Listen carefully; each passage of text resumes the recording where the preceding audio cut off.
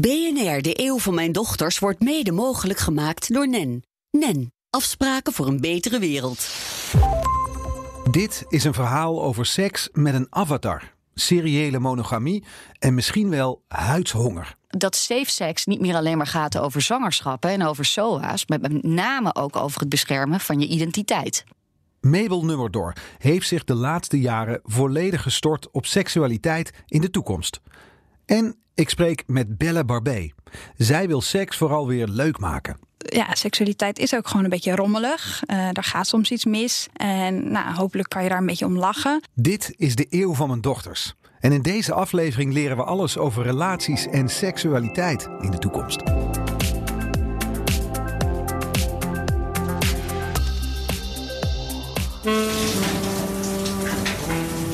I was wondering if you would like to have sex.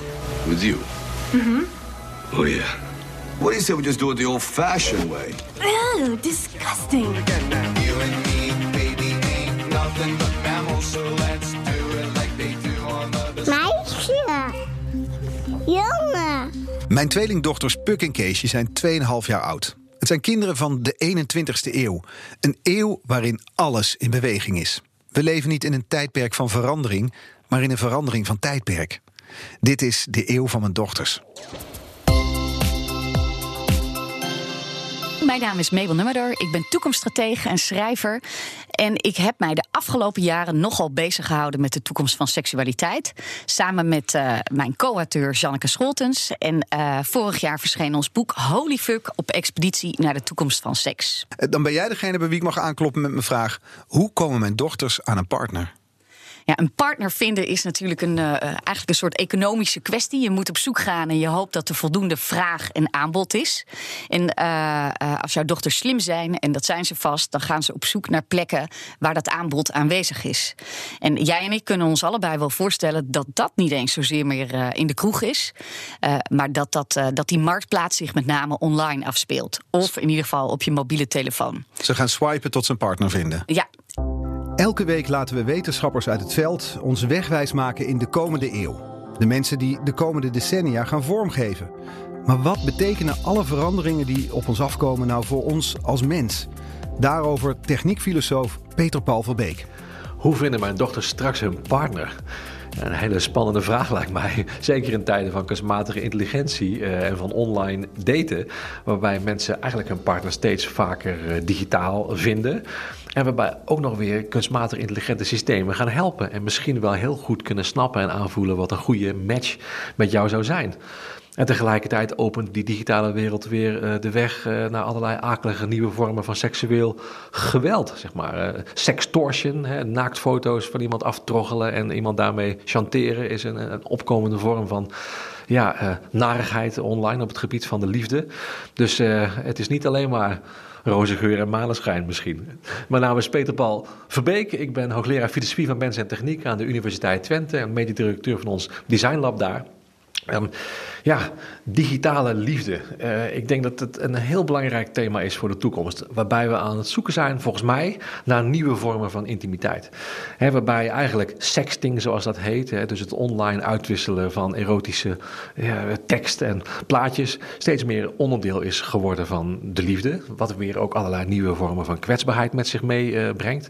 Ook weer allerlei nieuwe manieren om dat op te slaan, te bewaren, te vergelijken met anderen. Wat weer misschien leidt tot nieuwe vormen van perfectie of idealen van perfectie in de liefde. Wat is de beste intimiteit? Wat is echte liefde? Wat is de beste seks? En misschien de meest exotische vorm die toch steeds sterker opkomt, is ook echt daadwerkelijk seks hebben op afstand. Met een robot of met elkaar via een systeem waarbij je seks kunt hebben via dat systeem op afstand. Wat weer allerlei grote vragen denk ik oproept rondom de relatie tussen seks en liefde. Kun je seksualiteit gewoon reduceren tot het binnendringen in mekaars lichaam? En haal je daarmee niet eigenlijk heel veel warmte, intimiteit, tederheid weg uit die seksualiteit? Wat gaat er gebeuren met de koppeling die wij in onze maatschappij nog steeds gelukkig maken, denk ik, tussen seksualiteit en liefde? Gaat het iets doen met nabijheid en afstand tussen mensen? Kortom, een onderwerp dat denk ik voor iedereen heel essentieel is. En ik ben heel benieuwd wat mijn medewetenschappers daarover te zeggen hebben. Ze zullen vooral de controle in handen hebben, omdat ze zelf heel goed gaan nadenken over wie of wat ze zoeken. Maar of dat uiteindelijk helpt bij het vinden van je grote liefde, dat is nog maar de vraag. Ja, want het heeft ook iets te maken met geur, met feromonen. Ja, zeker. Dat ruiken en proef je allemaal niet als je online zit. Nee, dat is absoluut een fysiek element. Wat wel grappig is, dat als je een trend ziet, hè, die digitalisering, ontstaat er vaak ook gelijk weer een tegentrend. Wat in Londen nu heel erg aan de hand is, zijn oksel-sniffing parties. Sorry? Ja, je hebt me goed verstaan. Ja? Snuif een andermans oksel en op basis van alleen die gegevens kun jij kiezen of je bij die persoon past. Omdat ze daarmee eigenlijk weer teruggaan naar, is er wel sprake van fysieke aantrekkingskracht? Moet je daarvoor ook een uur gesport hebben? Dat weet ik niet. Ik weet alleen dat je geen deodorant mag gebruiken. Oké, ook wel iets heel Brits, hè? Als mijn dochters eenmaal die partner gevonden hebben, is het nog niet zo dat ze hun hele leven bij elkaar blijven. Die ontwikkeling zie je nu al. Je ziet veel meer vormen van seriële monogamie. Verschillende partners na elkaar tijdens een leven. Maar er vallen daarin ook gaten. Steeds langere periodes waarin mensen single zijn. Ze zullen minder economisch afhankelijk zijn van een partner. En ook de kerk speelt een veel minder grote rol dan vroeger. Opmaken dus voor wat goede gesprekken over gebroken harten. En nu zie je natuurlijk steeds meer voorbeelden om je heen waarin mensen als patchwork families verder gaan. Of Patchwork families? Ja, dat zijn gezinnen eigenlijk waarin meerdere gezinnen bij elkaar komen. Dus iemand krijgt een nieuwe partner, die heeft daar al kinderen uit een vorige relatie. En dat mixt zich weer tot nieuwe gezinnen. Dus het hele idee van een man en een vrouw en 2 kinderen, en dat blijft hun hele leven bij elkaar, dat zie je niet meer. Of dat zie je niet meer. Dat hoeft niet meer mainstream te blijven. En weet je waar je dat bijvoorbeeld heel goed aan ziet? Dat is de IKEA-gids. Blader die maar eens door. Die proberen ook echt een soort afspiegeling te zijn van nieuwsoortige relaties. En wat zien we er allemaal in dan? Nou, je ziet uiteraard homoseksuele stellen, maar je ziet ook een ouder iemand met een jonger iemand. Het is een hele grappige combinaties die ze daar maken. En waarmee zij ook laten zien, het hele idee van die monogamie die altijd maar samen blijft in een gezin, ja, die is achterhaald of dat is niet meer mainstream. Mijn dochters gaan hopelijk een partner krijgen. En dit is een onderwerp waar ik als vader eigenlijk liever nog niet over wil nadenken. Maar ze zullen uiteindelijk ook intiem worden met die partner. Ze zullen seks willen. Ja, ik vind het lastig om te vragen. Maar hoe gaat dat eruit zien? Nou ja, een van de ontwikkelingen die je ziet op het gebied van seks in de toekomst is dat technologie daar uiteraard een steeds grotere rol in gaat spelen. Dat zie je niet alleen in het vormen van relaties. Hoe vind je je liefde? Dus niet alleen het swipen om een partner te vinden, maar dan hebben ze een partner? Dan heb je die partner, of die heb je tijdelijk niet. Dat kan natuurlijk ook. En dan ga je daarin ook op zoek naar een stuk seksuele bevrediging. En wat je ziet is dat technologie daar eigenlijk steeds meer mogelijkheden in biedt om die sexual satisfaction te vinden. Kijk nu alleen al naar de sexual wellness markt. Dus eigenlijk de markt van Joy Toys. Vibrators en alle andere speeltjes die er op de markt zijn. Die worden steeds slimmer, steeds vernuftiger. Slimmer? Ja, die zijn letterlijk aan te sluiten via de wifi, waarbij je op afstand ook een seksspeeltje kan bedienen. Dus stel jouw dochter heeft straks een lover aan de andere kant van de oceaan. Dan is ze nog in staat om seksueel intiem te zijn door middel van toys die een verbondenheid hebben met het internet. En waarmee je digitaal en op afstand met elkaar kan spelen. Maar die toys, die gaan ook steeds meer de vorm aannemen van een menselijke gedaante. En daarmee kom je langzamerhand terecht in het tijdperk van de roboseksueel. Kijk, daar is hij. De roboseksueel. Die moet je even uitleggen, Mabel. Het is natuurlijk een beetje de ultieme fantasie. Hè? Als je nadenkt over de toekomst van seks, dan land je al snel in het tijdperk van de roboseksueel. Dus mensen die een relatie gaan krijgen met een androïde of met een robot. Waarbij je eigenlijk zegt, de relatie met een ander mens is niet meer zozeer nodig. Ik kan een relatie aangaan met een ding dat zo geprogrammeerd is dat het een mensverschijning kan doen lijken. En misschien wel de perfecte partner is. Misschien wel de perfecte partner. En op een heleboel manieren jou niet irriteert waar een andere partner dat misschien wel zou kunnen doen, waarin de algoritmes kunnen voorspellen, ik moet mijn gedrag een beetje meer naar rechts aanpassen, want dan blijft ze verliefd op mij. Dus dat zou ook nog wel eens de ideale partner kunnen zijn. Ze gaan misschien wel helemaal niet meer met een mens daten. Ik weet het niet hoor. Volgens Mabel zie je in ieder geval dat ons liefdesleven steeds meer te maken krijgt met de tussenkomst van technologie. Gaan we als mensen het in de toekomst nog wel met elkaar doen? Als je kijkt naar Japan, dat is natuurlijk, als het gaat over hoe je je verhoudt tot technologie, is dat een heel interessant land om te bekijken. Daar zie je echt wel de techno-virgins steeds groter in aantal worden. Dus mensen die er bewust voor kiezen om geen relatie meer met een mens aan te gaan, maar alleen nog maar met de avatar van een bepaalde game of alleen nog maar via een virtual iemand de liefde te bedrijven. Of we daarheen gaan met z'n allen. Hoe doe je dat? Hoe bedrijf je de liefde met een avatar? Ja, nou, ik denk dat dat gewoon hele hot en steamy teksten zijn die over en weer gaan. En waarbij de visuals gewoon allerlei uitdagende poses en allerlei uitnodigingen weergeven. Ja. En je kan je ook voorstellen, als je straks daar virtual reality aan toevoegt, dat je echt in een hele nieuwe wereld komt waarin je eigenlijk alles kan beleven. Ja, geef eens een voorbeeld. Schets eens een plaatje. Als je nu naar VR-seks kijkt, dan is dat best wel korrelig nog. En dan is het allemaal niet zo heel spannend en meeslepend. En dan heb je die bril op. Ja, en dan heb je die bril op. Maar stel je nou voor dat jij gewoon zelf kan bepalen hoe die persoon eruit ziet. Met wie je de liefde bedrijft binnen een VR-reality. Via een virtual reality. Dan kun je de persoon kiezen wie je in gedachten hebt. Dan kun je daar de fysieke kenmerken aan toewijzen. Dan kun je zeggen van, ik wil dat diegene zich zo gedraagt. Dus eigenlijk kun je al je stoutste dromen te alle tijden waarmaken via technologie. En dit is wat er op ons afkomt. Dit gaat plaatsvinden. Dit gaat zeker plaatsvinden. Hoeveel tijd hebben we het dan? Ik denk een jaar of 10, 20. Het lijkt nu net alsof ik niet kan wachten. Maar het is wel natuurlijk indrukwekkend wat er allemaal mogelijk is. Ja, zeker. En wat ik al zei, ik denk dat het een heleboel mogelijkheden voor mensen met zich meebrengt. Er zijn natuurlijk een heleboel mensen die gewoon niet het seksleven hebben dat ze zouden willen hebben. Denk ook aan mensen die gehandicapt zijn of mensen die ergens een seksueel trauma hebben opgelopen.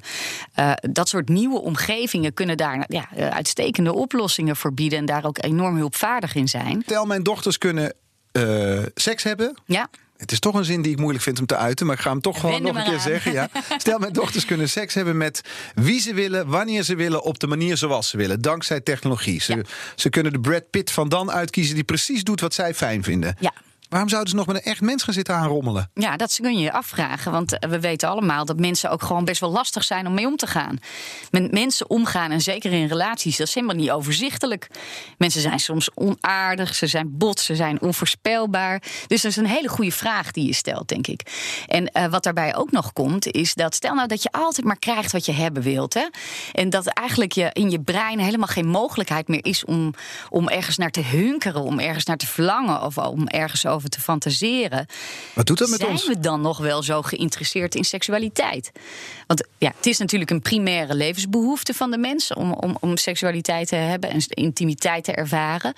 Maar als je daar nooit meer naar hoeft te verlangen, met 2 drukken op de knop heb je het meest geweldige scène die je kan bedenken. Terwijl gewone seks, huistuin- en keukenseks toch een beetje gerommel in de marge is af en toe. Misschien spreek ik nu alleen over mezelf, maar ik denk dat is natuurlijk niet altijd een 9. En als dat via technologische omgevingen wel altijd een 5-sterren ervaring kan zijn, waarom dan nog klooien in die marge zoals je het zelf omschrijft? Tja, waarom dan nog, hè? Het stemt me toch niet helemaal gerust. Waarom zouden we het nog met elkaar doen in de toekomst? Uiteindelijk gaat daar op al dit soort trends, mensen te neigen naar technologie, ontstaat uiteindelijk toch weer een tegentrend. En wat je daarin wel ziet, is dat er een huidhongersnood ontstaat. Een huidhongersnood? Een huidhongersnood. Het is hetzelfde als dat we kunnen een enorm groot sociaal netwerk hebben, maar de ervaring van echte vriendschap, die beleef je alleen maar op het moment dat er fysieke nabijheid is. Je kan een enorm spetterend seksleven hebben via virtuele realiteiten, maar ervaar je het ook op dezelfde manier als dat je rommelt in de marge, maar wel huidcontact hebt met een echt mens. Dat huid-op-huidcontact, dat is iets waar een beetje schaarste gaat ontstaan. Als we elkaar minder fysiek zien, minder geneigd zijn om relaties aan te gaan met mensen en meer onze heil zoeken in objecten of slimme apparaten of uiteindelijk dan die robots of die androïdes. Ik denk dat we daarin ook wel weer een beetje van terugkomen. Net als dat we ons nu ook steeds beter realiseren dat de aanwezigheid van die mobiele telefoon of 's avonds op de bank misschien ook wel het echte contact in de weg zit. Deze aflevering leren we alles over seksualiteit in de toekomst. Nog even terug naar Mabel Nummerdoor. Want aan de ene kant gaat technologie een steeds grotere rol spelen in onze relaties. Maar aan de andere kant ontstaat er ook een soort huidshonger, stelde ze. Hoe kan ik mijn dochters hier nu het beste op voorbereiden? Volgens mij heeft een deel daarvan wel te maken met een heel oud experiment dat in de jaren 70 ooit in Stanford werd uitgevoerd. De Universiteit van Stanford. En dat heet het Marshmallow-experiment. Misschien heb je er wel eens van gehoord. Jonge kinderen in een klaslokaal. Er komt een docent binnen en die vertelt aan die kinderen: kijk, ik heb hier een hele grote pot met spekjes staan. Ik ga even weg.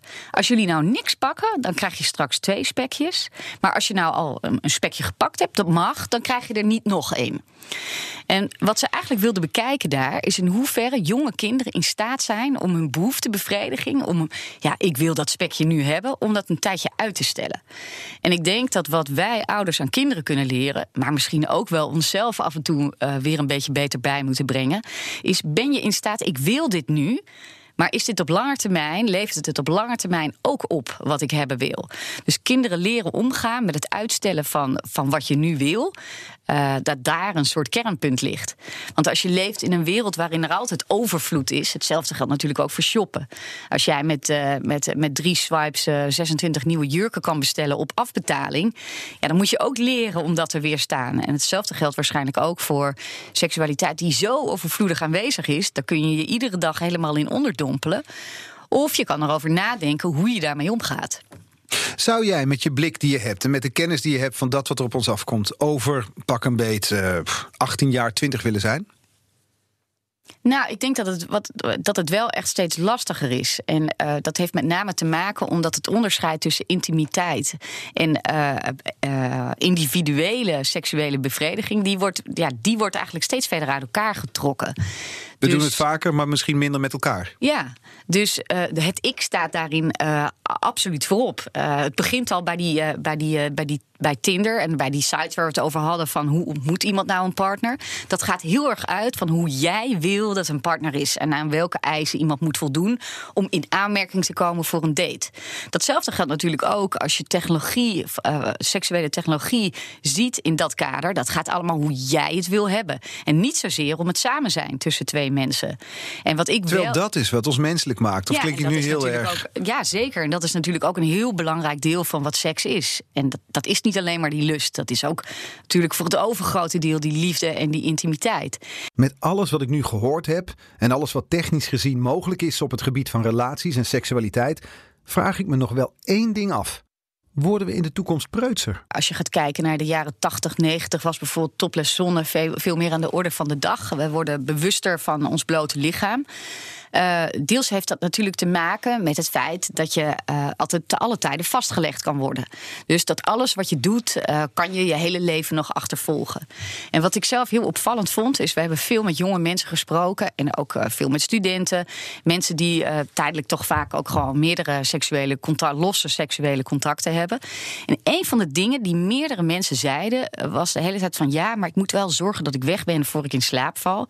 En ik begreep dat in eerste instantie niet helemaal. Maar uiteindelijk kwam het erop neer, in slaap vallen, dat brengt een potentieel gevaar met zich mee. Want op het moment dat jij bij iemand in bed bent gestapt en je bent in slaap gevallen, dan kan je gefotografeerd worden. Dan kan iemand jou vastleggen in een pose of in een situatie waarvan je niet wil dat die je nagedragen wordt, of dat die terugvindbaar is, of dat er over geappt wordt, of op een andere manier jou beschadigt. Dus ik weet niet of mensen... is dat, als je het zo stelt. Ja, dat heeft denk ik ook met wederzijds vertrouwen te maken. Ja, wat er dus niet is. Ja, en de media die daartussen komt. Dus worden we preutser? Dat weet ik niet. Ik denk wel dat we voorzichtiger worden, omdat safe sex niet meer alleen maar gaat over zwangerschappen en over SOA's, maar met name ook over het beschermen van je identiteit. Dat baart me toch wel zorgen. Dat je jezelf ook daarvoor moet beschermen. Hoe leuk en ontspannen kan het dan nog zijn? Ik vraag het Bella Barbé. Als pedagoog wil zij aandacht voor de leuke kanten van seks. Die raken volgens haar nu vaak ondergesneeuwd door de waarschuwingen voor SOA's en ongewenste zwangerschappen. Het is een onvermijdelijke toekomst. En ik ben heel erg van de positieve benadering. Dus ik denk, je moet daar niet te hard tegen ingaan. Het gaat zoals het gaat. En ik denk dat hoe de jongeren nu, en jouw dochters zijn klein, maar als je het hebt over pubers nu bijvoorbeeld, hoe die online relaties hebben en hoe ze online seks hebben, dat voor heel veel mensen echt een ver van hun bedshow is. Die veranderingen die gaan zo snel. Ik ben 27, maar zelfs ik begrijp het, maar kan er ook niet helemaal bij. Want wat snap je niet dan? Nou, Ik snap dat ze die online verbinding voelen, maar zelf voel ik hem niet altijd. En ik denk dat het voor jongeren nu, en dus later voor jouw dochters, dat zij echt evenveel waarde zullen hechten aan relaties offline, zoals wij dat nu offline doen, zeg maar. Dat zij die waarde aan online relaties zullen hechten, zoals wij dat nu aan offline relaties hechten. En daar kan ik zelf ook niet helemaal 100% bij. Hoe moet ik mijn dochters voorbereiden op een toekomst waarvan ik zelf al geen weten heb, waarvan ik niks snap?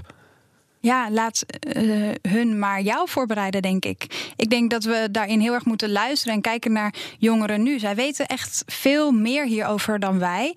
En laat ze dat ons maar vertellen. We hoeven niet altijd een kind aan de hand te nemen en te zeggen hoe het moet. Want ja, zo was het vroeger. Maar dat wil niet zeggen dat dat in de toekomst ook zo zal zijn. Dus luister ook vooral naar je dochters, zou ik zeggen. Ja, nou ja, ze zijn nu 2,5. Nu moeten ze vooral nog naar mij luisteren, vind ik. Ja, dat kan, ja. Jij bent specialist in seksuele opvoeding. Ja. Wat is je tip? Hoe moet ik het aanpakken als vader? Hoe moet ik ze voorbereiden op een toekomst? Nou, wat ik net zei, blijf met ze in verbinding. Praat er open over. Ik denk dat dat heel erg belangrijk is. Dat zien we ook, dat jongeren die bij wie er thuis over wordt gepraat, over seksualiteit, of op school waar ze veel voorlichting hebben gehad, dat die veel beter weten wat ze willen op het gebied van seks. En dat ze dat ook beter voor elkaar kunnen krijgen. Dus die zijn heel goed voorbereid. Dus ik denk vooral die openheid. En je ziet bijvoorbeeld ook met porno. Er heel veel kinderen, ik geloof dat 80% van de kinderen voor hun 10e wel eens porno heeft gezien. En of ze dat als realistisch zien, dat heeft heel erg te maken met of er thuis over wordt gepraat. Dus kinderen waarbij er thuis niet over seks wordt gepraat, die denken dat porno hetzelfde is als seks. En kinderen die daar wel over praten met hun ouders of op school, die weten dat dat dus gefilmd is, dat het nep is. Maar we moeten gewoon ervan uitgaan, kinderen zien het. Kinderen hebben porno gezien als ze 10 zijn. Tenminste het grootste deel ervan. Ja. Dat moeten we nou eenmaal accepteren. De vraag is dan hoe we daarmee omgaan. Ja, en liever nog voordat ze het hebben gezien, dat je al dat gesprek met ze aangaat. En dat het niet 1 keer een gesprek is, maar eigenlijk dat je nu al begint met jouw dochters om hierover te praten. En dan bedoel ik natuurlijk niet dat je nu al moet uitleggen welke voorbehoedsmiddelen er zijn. Maar dat je wel hebt over je lichaam en over het verschil tussen jongens en meisjes. En over hoe je je voelt. En waarom je één iemand lief vindt en de ander niet lief vindt. Dat zijn ook allemaal dingen die bijdragen aan je beleving van seksualiteit als je wat ouder bent. We gaan het later doen. Blijkt uit recent onderzoek van Rutgers en SOA AIDS Nederland. Ze deden een grootschalig landelijk onderzoek naar de seksuele gezondheid van Nederlandse jongeren onder de 25. Hieruit blijkt dat de gemiddelde leeftijd waarop we het voor het eerst doen in 5 jaar tijd is gestegen van 17,1 naar 18,6 jaar. Hoe komt dat eigenlijk? Er zijn verschillende redenen. Ik bedoel, er is 1 onderzoek geweest die dit heeft onderzocht, want we weten het ook nog niet zo goed. Maar een van die dingen is die verschuiving naar online wereld. Dus omdat veel jongeren zoveel online zijn, hebben ze en gewoon heel praktisch niet meer de kans om het te doen. Want ze zitten de hele tijd op hun computer of op hun mobiel. Maar ook, wat ik eigenlijk helemaal niet zo'n positieve. Want dat nieuwsfeitje, dat werd heel erg enthousiast onthaald. Of het heel goed was dat alle jongeren later voor het eerst met seks beginnen. Maar een van de redenen die jongeren zelf aandroegen was ook dat de druk om het goed te doen, dus om meteen te genieten van seks. Om het te doen met iemand waar je verliefd op bent. Om dus niet een SOA te krijgen en niet ongewenst zwanger te worden. Want je hebt voorlichting gehad. Dus dan ben je echt heel dom als dat toch gebeurt. Dus de druk om het dan in 1 keer goed te doen, dat die zo hoog was, dat ze denken, ja, dan doe ik het maar niet. En dat vind ik wel erg om te horen. Want ja, seksualiteit is ook gewoon een beetje rommelig. Daar gaat soms iets mis. En hopelijk kan je daar een beetje om lachen. En misschien gaat soms iemand over jouw grens heen. En kom je er daardoor pas achter dat die grens er was. En dat is niet erg. En je doet het dan niet meteen fout. Het is met vallen en opstaan. Het is een beetje aanklooien. Precies. Ja, en als je niet die ruimte krijgt om te oefenen en om te experimenteren, dan ga je het misschien later doen, omdat je verwacht dat het allemaal in 1 keer goed gaat. Een drang naar perfectionisme dus. Daarom moet ik mijn dochters gaan vertellen dat het op gebied van relaties en seks vaak ook een beetje aanklooien is. En ik moet vooral interesse blijven tonen, adviseert Belle. Met je kind erover praten van, god, dat was anders toen ik zo klein was als jij of zo oud was als jij. En dit was hoe het in mijn tijd was. En wat vind je daarvan om dat te horen? En dan met elkaar het gesprek aangaan. Het angstbeeld voor mij als vader, en ik denk dat veel vaders dat herkennen, is dat er straks zo'n pukkelige jongen of een meisje voor de deur staat die mijn dochter komt ophalen. En ik denk, oh nee, dit gaat niks worden. Ik zie het nu al, maar je moet ze laten gaan. Ja. Gaat dat nog veranderen in de toekomst? Kan ik daar op de een of andere manier iets aan doen? Nee, ik denk dat dat moment sowieso gaat komen. En misschien gebeurt het dus al wel veel eerder online zonder dat je er weet van hebt. Zit er een pukkelig jongetje of meisje ergens anders in het land met jouw dochter te appen? Nee, dat moet je ook. Dat wil je uiteindelijk, wil je dat toch ook? Dat ze dat ervaren. Want dat is het ook. We hebben het over iets wat we als voor volwassenen als iets heel moois en dierbaars zien. Hè, liefde of seksualiteit. Dat op een prettige manier ervaren. Dat is voor heel veel mensen heel belangrijk. Maar jongeren en kinderen mogen dat niet. Dus dat is ook een beetje gek eigenlijk. Dat we het onszelf wel gunnen als volwassenen, maar jongeren niet. Nou, ik gun het jouw kinderen wel, alleen mijn dochters niet. Nee, ik denk dat jij het ook jouw dochters uiteindelijk gunt. Jij bent oprichter van de WIP-site. Omschrijf jezelf als een nieuwe vorm van seksuele voorlichting. Ja. Wat is er nieuw aan? Nieuw is dat het echt de plezierige kanten van seks benadrukt. Ik denk dat heel veel van de voorlichting die we nu nog zien echt doorspekt is van wat er de afgelopen 50 jaar is gebeurd. Dus voordat we hormonale anticonceptie hadden, werd je makkelijk zwanger van seks. Nou, toen we eenmaal de pil hadden, konden vrouwen voornamelijk seks hebben zonder dat ze daar ongewenst zwanger van werden. In de jaren 80 had je natuurlijk AIDS, waardoor we ontzettende campagnes voor veilig vrijen hebben gehad. En die dingen, hebben we een beetje opgelost. Hè. We kunnen seks hebben zonder zwanger te worden. We kunnen seks hebben zonder een SOA te krijgen. En ik denk dat we over een tijdje echt zullen terugkijken op deze tijd als het MeToo-tijdperk. Dus je ziet dat er nu heel veel aandacht is voor wensen en grenzen in de seksuele voorlichting. En dat zijn eigenlijk ook de 3 dingen die er mis kunnen gaan bij seks. Je kan ongewenst zwanger worden, je kan een SOA krijgen, of iemand kan bij jou over een grens heen gaan. En als we die dingen hebben opgelost, dat we dan kunnen kijken naar het plezier in seks. Want ik zei het net al, mensen hebben seks ook omdat het lekker is. En dat wilden we eigenlijk met WIP-site doen. Dat vooral dat plezier in seks, dat voorop staat. Gaan mijn dochters monogaam zijn? Of is het niet meer belangrijk in de toekomst? Ik denk dat je steeds meer verschillende relatievormen gaat zien. Ik denk, dat zie je nu al. Het wordt steeds meer mainstream om bijvoorbeeld een open relatie te hebben. Of allerlei soorten relatievormen, latrelaties. Wordt steeds normaler, nog steeds. Dus monogaam, ja, misschien op 1 moment met 1 iemand. Maar monogamie is ook al veranderd, de betekenis van monogamie. Dat was vroeger dat je je hele leven met 1 iemand bleef. En dat is nu dat je 1 iemand tegelijkertijd hebt. En dan als je waar gaat het in de toekomst naartoe dan? Waar zou het heen kunnen gaan? Het zou er naartoe kunnen gaan dat we kortere relaties. Ik denk dat mensen wel.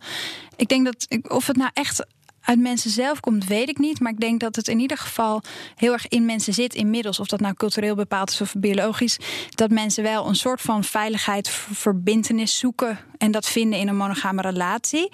Maar ik kan me ook voorstellen dat je veel kortere relaties gaat krijgen. Dus tijdens je studententijd, want dan ben je zo'n persoon. Of daarna om kinderen mee te krijgen. Want dan heb je dat nodig van iemand. En daarna weer een ander iemand. Want heb je je kinderen opgevoed en dan kun je weer iemand voor jezelf kiezen of zo. Dus ik denk dat we misschien wel kortere relaties zullen hebben. We willen zaken steeds meer onder controle krijgen. En dat geldt ook voor ons liefdesleven. Terwijl dat aanrommelen het juist ook zo leuk maakt. We gaan het later doen, worden preutser. En dat hoeft allemaal niet erg te zijn, als we ook maar oog blijven houden voor de leuke kanten van seks. Puk een Keesje. Ook al vond ik dit als vader soms een beetje een ongemakkelijk onderwerp om over te praten. Ik wens jullie een gezond en gelukkig leven. Ook op dit vlak. BNR, de eeuw van mijn dochters, wordt mede mogelijk gemaakt door NEN. NEN, afspraken voor een betere wereld.